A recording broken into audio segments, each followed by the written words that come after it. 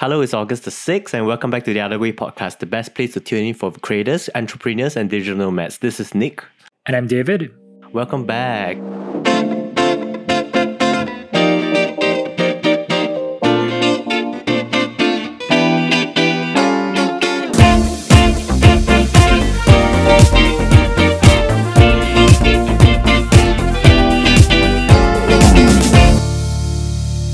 So I heard you went to San Francisco and right now you're in Georgia. How's that going for you? Yeah, really good. So I'm actually in the country of Georgia, not the state of Georgia. So I am it's this place sort of in the world. It's in the Caucasus Mountains. It's actually near Turkey, near Armenia. And yeah, I've been here for about a week now. I was back home in the States for about a month to, visit my parents, see my friends, get vaccinated. And now I'm back out in the world and that's where I belong. Cool. Well, a little bit of updates from me. I've been also on an intense job search ever since June, right? So right now I'm right at like 50 applications. I got about 7 to 10 interviews, 3 near offers. Crazy time. So I think one thing that I realized is that right now the interviewer is just different, right? I think I have been quite grateful so far to be able to get a job ever since I graduated, get a job through rather easier routes in the sense that there was always a recruiter helping me. So right now when I'm actually intentionally going for job interviews, I found that it's quite different right now. It used to be a place where so just sharing this, right? The application process, it used to be a place where you send in your resume and then a recruiter pick it up and then they'll call you. Right now, on top of that, you have this AI bots that is kind of screening through your applications. So right now, the one is to all kind of like CV doesn't work anymore. So I believe when I did 50 applications, when I sent that normal resume to 50 companies, probably only like 10 picked it up because the other 40 was X'd out by the AI because it works in a way where if you have certain keywords that a job description has, if you don't have the keywords from that job description, most likely the AI will kind of deem you as irrelevant. For example, if they're looking for like e-commerce management, for example, if this is the keyword and this keyword is not present in your resume, more likely you will be deranked from the AI bot. So it's pretty interesting, like how these things work these days. Yeah, so it is almost as like your life is in the hands of an algorithm, right? So it's kind of sad at the same time, but you definitely get there, right? So it's like the application funnel, right? So X number of applications turns into X number of callbacks and then X number of interviews. It gets small and small and smaller, but I'm pretty confident that you'll find something. Yeah. Thank you. Yep. So anyway, we'll just jump into the topic for today, how to avoid burnout before it becomes a thing, right? So this is a topic very close to me. As you know, anxiety and burnout, these two themes kind of go hand in hand. Almost like if you get one, you'll probably get the other, right? So sometimes the case of burnout happen more than you think with the people around you. I believe that about 77% of the employees in America has kind of experienced burnout at one phase in their time in their organization. But thankfully, these days we talk about burnout a bit more casually. It has no longer that negative stigma. If you're burnout, you're weird, or you have like a psychology problem and a psychiatric problem where you need to really see a doctor. In serious cases, yes, you need, but I think in the more milder or cases, you can kind of like help yourself, pull yourself out from it. I think that's all about the practice. Yeah. I actually think to your point, right? I think there should be so much of a stigma to talk about it. And especially like in East Asian culture, even in America, right? It's kind of like, oh, you're weak or you just like power through it. And actually, no, it needs to be talked about and it needs to be actually brought up so that it could actually be solved in a way that's sustainable and that you could sort of still like persevere in your current role. Exactly. And I think in Asia, especially Asians, right, we are all about like, okay, you can do it, like let's fight this through, if you're just falling early in the stage of whatever you're trying to do. For example, if right now interview, if I'm just supposed to fall, it's more likely deemed as, oh, you're weak, you can do further, you can go further.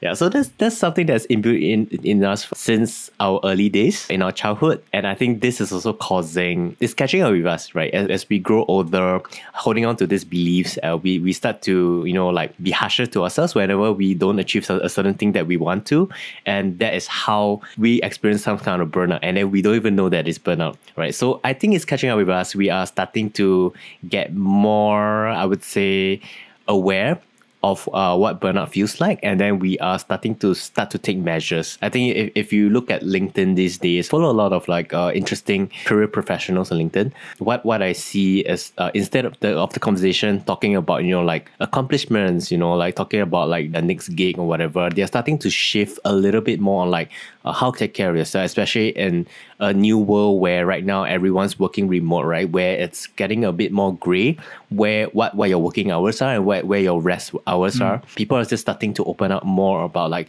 how can you take a step back and just like re-question, like how hard are you working versus like how much are you actually living your life outside of work. Yeah. And I think sort of a good first step is to identify what even are the signs of burnout, right?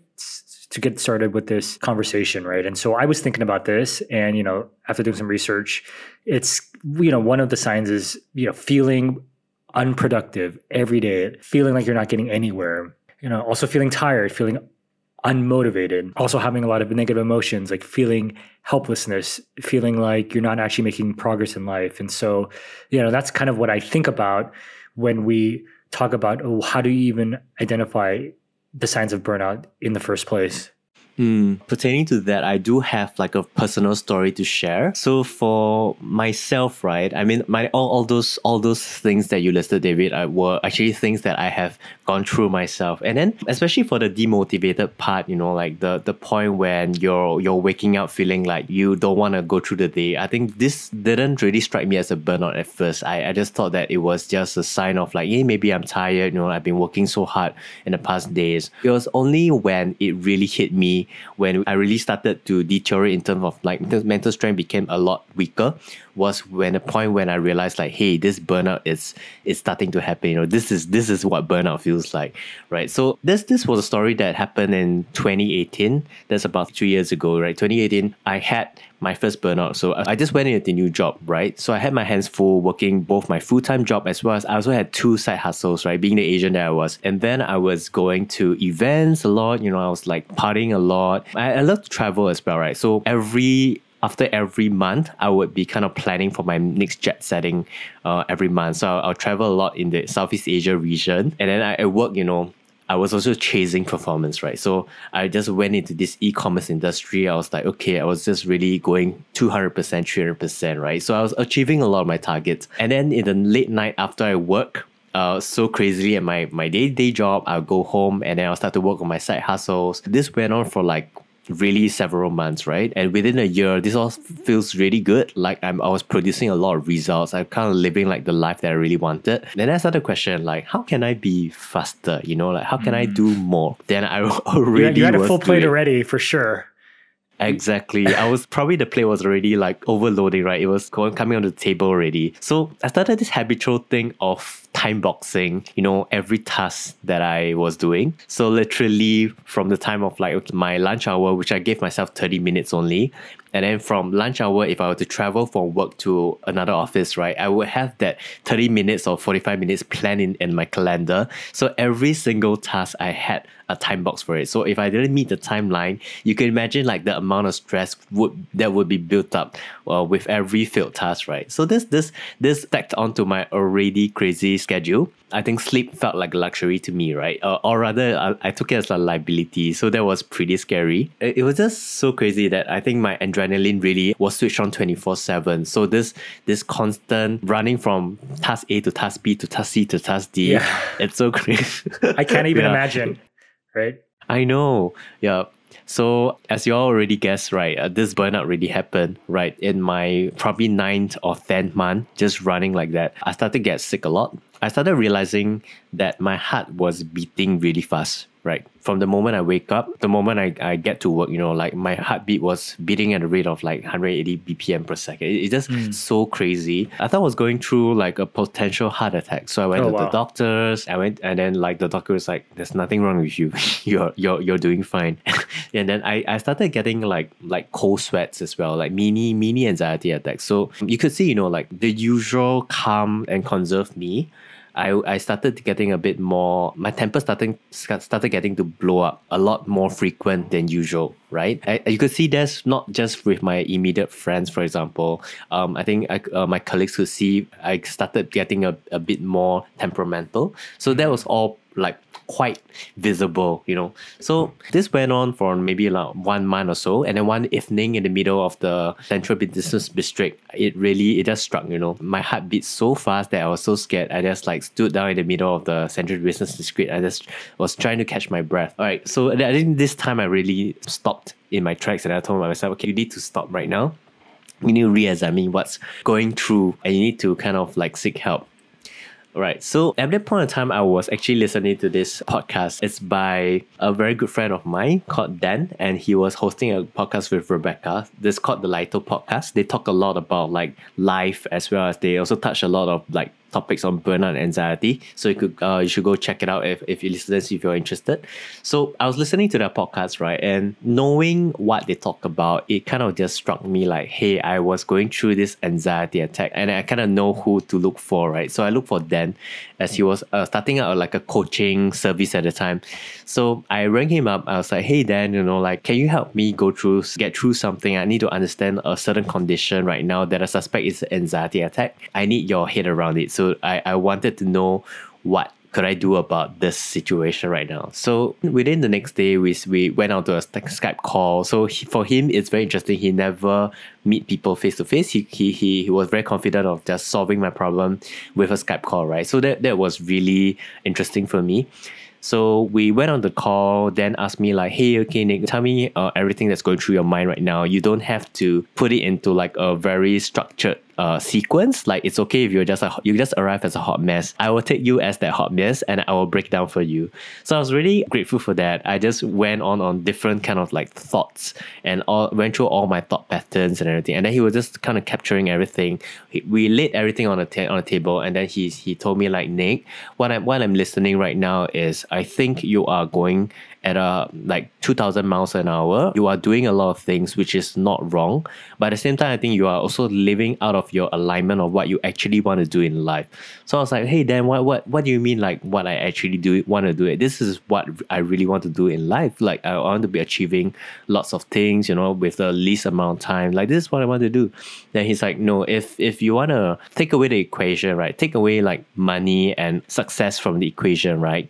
What do you actually really want? Like, could you ask yourself that and like tell me what do you desire in life? So I started like penning down different things, So things that actually appeared on that piece of paper was things like I wanted to be free. Right. So I wanted to have the freedom to go wherever I want, travel wherever I want, whenever, whatever time I want. I think that was the thing. I wanted to be able to have time to spend with my friends, loved ones. I wanted to probably buy whatever I wanted to buy at any point of time. Yeah. So I think all these things was all relating to one central topic, and that was freedom, right? I wanted freedom. Then question me again, like, okay, so Nick, right now, if you look at yourself, which part of freedom do you think you're living? And then I think it struck me like, my schedule was literally a prison, right? It wasn't that much of a freedom kind of thing. I was literally trapped in crazy schedule where I could do nothing of whatever I listed. And that was precisely the reason why I was living out of alignment, because there was really nothing about freedom. There was no freedom in my current lifestyle, and that is why I'm burning out, because I'm going at 2,000 speed, doing a lot of things, but none of these things were relating to my freedom aspect of things. Do you think a part of it also has to do with, on sort of the flip side of freedom is like control, right? Like you felt like you were trying to get control of your life by like scheduling all these things in sort of an ironic way. It actually got you less control? In a way, yes. I think it comes in from a balance, right? I think what you say is very true. Sometimes you want freedom, but at the same time, you also want control. So if the part of freedom overpowers that control, you feel like everything's just going in all directions. And then maybe you feel scared, right? Because anything can fly in different kind of directions. And therefore, you want a bit more control, right? So I think what I did was to having too much control to a point that it cannibalizes my freedom. Right. So I think living life is all about finding that balance, right? If you have a 50% freedom, then you have a 50% control, so that everything comes hand in hand. It's just like the concept of like light and darkness, right? With every aspect of light, there will be an aspect of darkness. With every light casted, there will be a shadow right? So it lives in tandem, and this is all nature's way of putting things in place where one force doesn't outgrow the other. So after that conversation with Dan, did that lead to sort of any changes in the way you sort of thought about how to restructure your life? The questions really hit me hard, thinking through what he said. I think it made a lot of sense. So what he told me was to look at where my energy is spent every day. This whole concept of energy, it's a zero-sum game, right? In a single day, we are actually given like X amount of energy, and everything we spend our energy on, it becomes a minus, right? But also, there are things that you do which will reduce your energy, but there are also things that you do that can add on to your energy. So for example, right, reduction in energy could be the work that I don't like to do. For example, if you're asking me to do design work, right, it reduces my energy constantly because I don't really enjoy design. I can do design, but I don't enjoy design. So that's a reduction to the energy equation there, right? Whereas a positive action would be like maybe chilling out with colleagues, like chit-chatting or gossip or whatever, right? All these things are probably like energy positive actions, right? So if you to plan your day, instead of like task A, task B, task C, task D, what I did was to kind of, task A is negative energy. So minus, minus, minus. Therefore, within every minus, you have a plus. So minus, plus, minus, plus in a form so that the entire day, for all the negative energy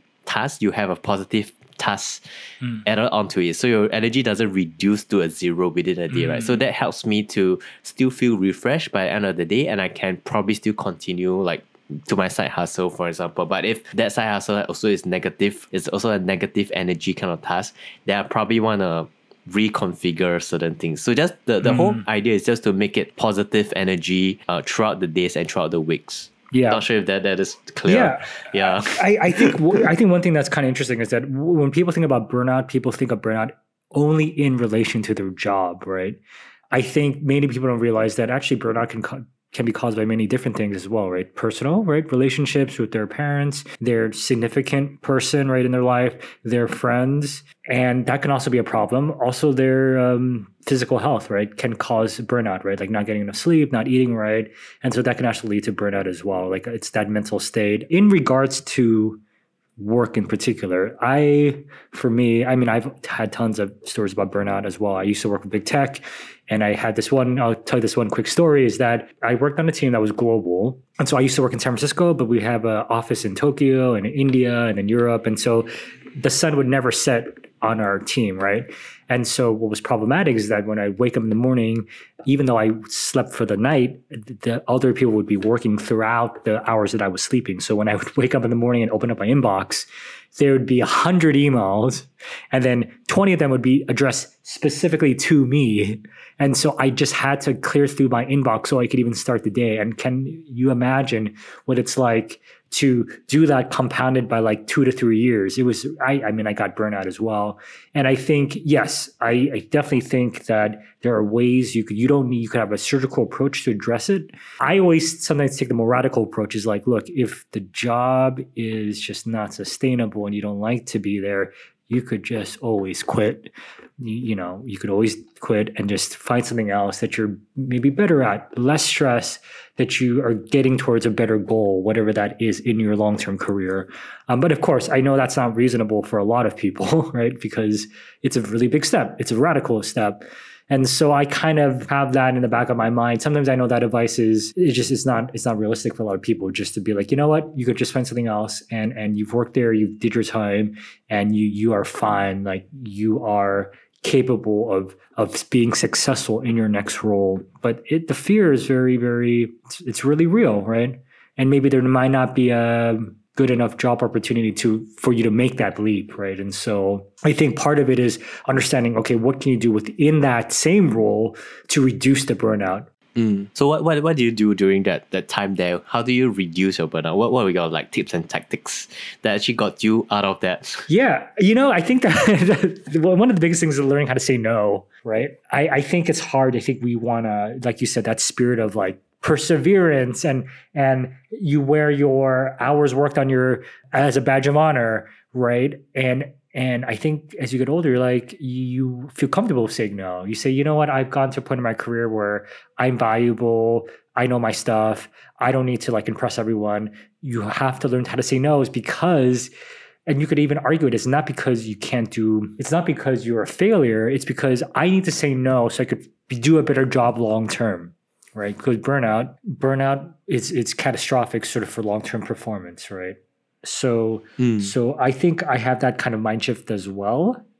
And even part of it is just knowing that you're not the only one, meaning that it is normal that everyone has just too much on their plates, especially when you work in a high stress, high performance environment. And that leads to then sort of reassessing your goals for whatever that is for that quarter, for that month, right? Whatever you have with your manager, you need to sort of have that conversation in order to reassess it. And oftentimes it's going to be downshifting it. Precisely right. I think it's also something that's very prevalent in today's age, right? We are working in a place where everything's remote. We are literally in our own rooms doing work these days, right? And it's difficult for managers especially to access how much work are you doing. You know the kind of things that you are handling and what's on your plate, right? So I think it's our own responsibility to access how much we can take. And then if it's just too much, like you say, right, there will be someone who will be able to at least help you. I mean, that's what a team is for.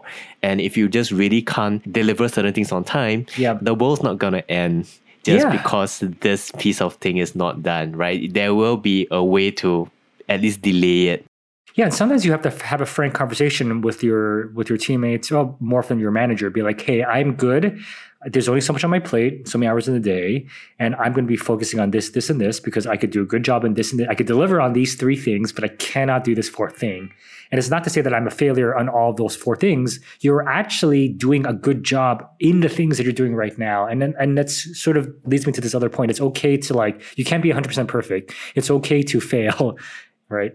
It's okay. Yeah, exactly. I think this also is a good segue to kind of talk about this whole idea of negotiation and prioritization, right? So if we're working for a company, of course there will be deadlines. Of course there will be things that we need to put on the table before a certain time. But these times are all made up by us, right? It's made up by managers, made up by management. Sometimes just made up by our own timelines, right? So I think another skill set that I learned that is important is learning how to prioritize the important tasks versus the less important tasks, right? If this certain documentation is not out by a certain date, will it affect the entire project? Can I actually reduce or rather deprioritize the task so that other tasks can come first, so that this entire timeline of the project will still continue running without this piece, right? And then it can come back to this piece anytime. It doesn't kill or break the flow. I think that's one thing. Exactly. Communication is the key, right?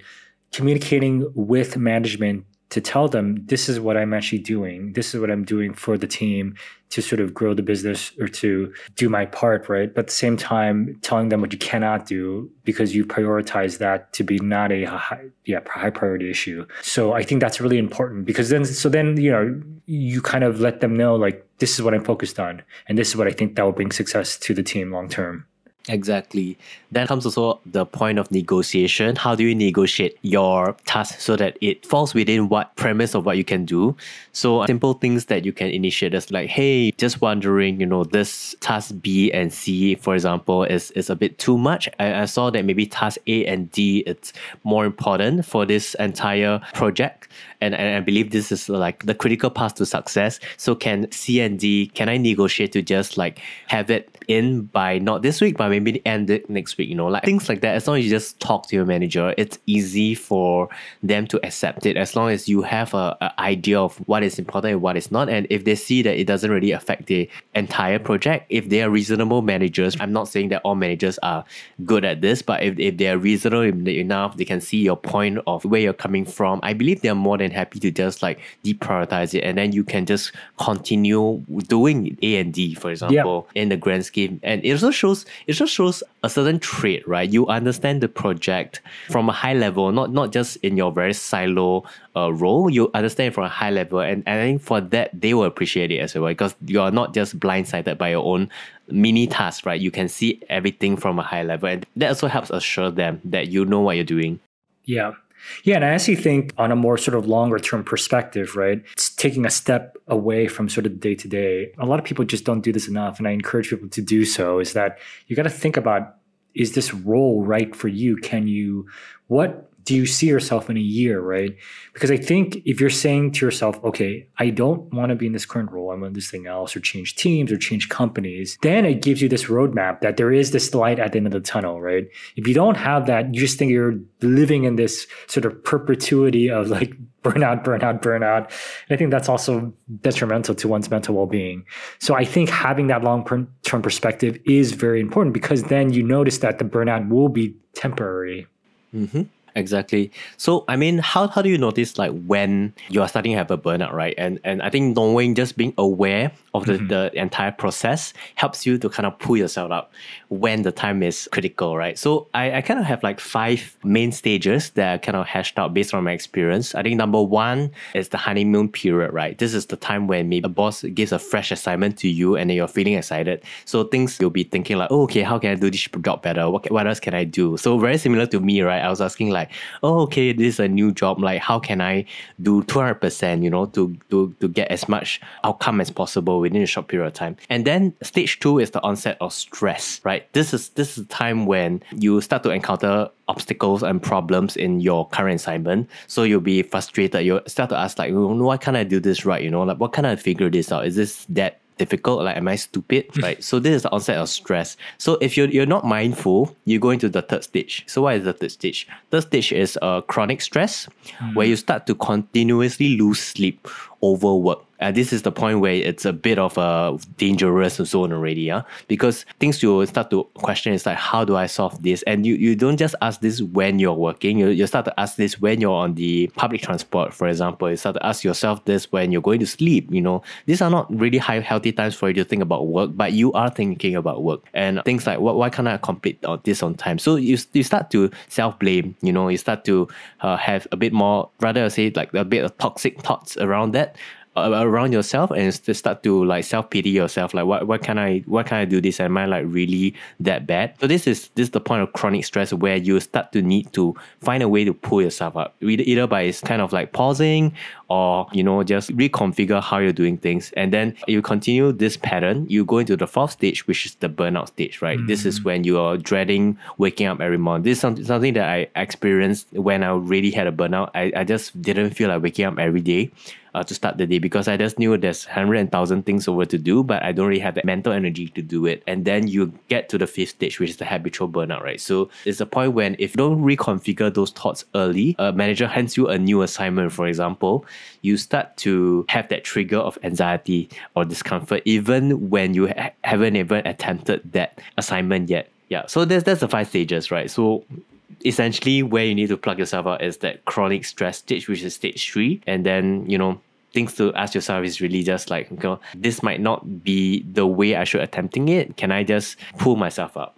I have to say that the sort of losing sleep over work, it's major, right? Because that bleeds into your sort of personal life. You can't get enough sleep, you're not eating right, you're not exercising, and that just snowballs into something even that actually compounds the problem. Mm-hmm, exactly. And I need to stress so much on having a day off.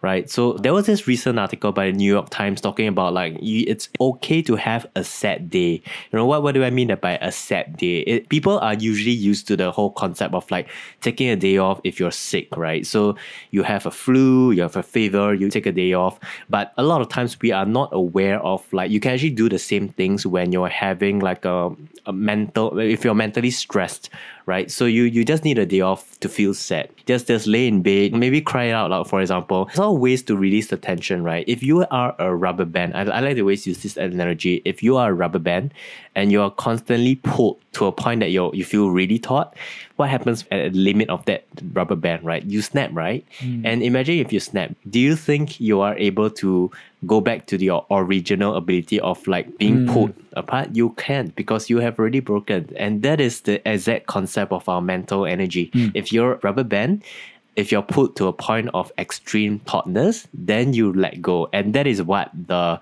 sad days is all about. Just go ahead and feel sad. Go to the park, drink coffee at a nice cafe, just not do anything. And then the next day you will realize that, hey, your energy just came back. You are like a refreshed person. It's amazing what a simple trick like this can do for you. Yep. It's like that concept, right? It's okay not to be perfect. It's okay not to be at 100%. You need to have the time to rejuvenate, to get back to your previous levels of energy, right? Mm-hmm. Exactly. Like it's kind of like, in order to be okay, you need to be not okay. Yeah. And then you need to address how you're being not okay. And then you'll be okay the next day. Yep. It's a really simple trick like that. And then just keep going. I've been saying that it's so hard. I think it's so hard for some people to sort of realize that. I think coming from certain cultures that you always need to like be on, like never ending work. And I think that's something that's hard for people to realize, that you need to kind of switch off a little bit. Mm-hmm. Like the Japanese, what they say, ganbatte, right? Yes. Especially, I think, especially like, Japanese work culture, South Korean work cultures, that they work tirelessly, and this is why they have structural problems, right? In terms of like sustainability in their work culture, right? Mm-hmm. Exactly. I think one concept around this is like, there will always be enough work. There will always be something to do. You can have it all, but I think you can't have everything at the same time. I think that's the number one thing. You can't stress to have to try and do everything at the same time. It's just not going to work, right? Exactly. If you try to if you want to go far, I think you want to run as long as possible. You want to be sustained as long as possible. And that's when you need to keep your energy in check. So energy planning, it becomes a thing when you think about your daily life. Energy planning will get you to the results that you want if you can see further than not just like this month, this few weeks, for example. Look at it at a year and see what magic can you do with the energy that you have. I think that's a great place to end. I would like to just share one quote, right, that was relevant for this week's episode for Burnout. It's a quote by Najwa Jabian. It says that these mountains that you are carrying, you are only supposed to climb. So I think often or not, you are experiencing like so immense pressure. You feel that you can't take it, but maybe you're not even supposed to take it in this life, right? This pressure was unnecessary in the first place. That's a great quote. Thanks for sharing. Okay, so we hope you enjoyed this week's podcast as usual. Please hit us a follow on Spotify so you get future updates when we post our next episode. Yeah, meanwhile, if you enjoyed this podcast, please hop onto Apple iTunes to give us a 5-star rating and review, as this helps us gain more visibility on air, which gives us more opportunity to connect to listeners like you. Okay, I think that's all for this episode. Once again, remember, if you're experiencing a burnout, take a step back, take a sad day, and chill, guys. Okay, bye-bye. Take care. See you next week.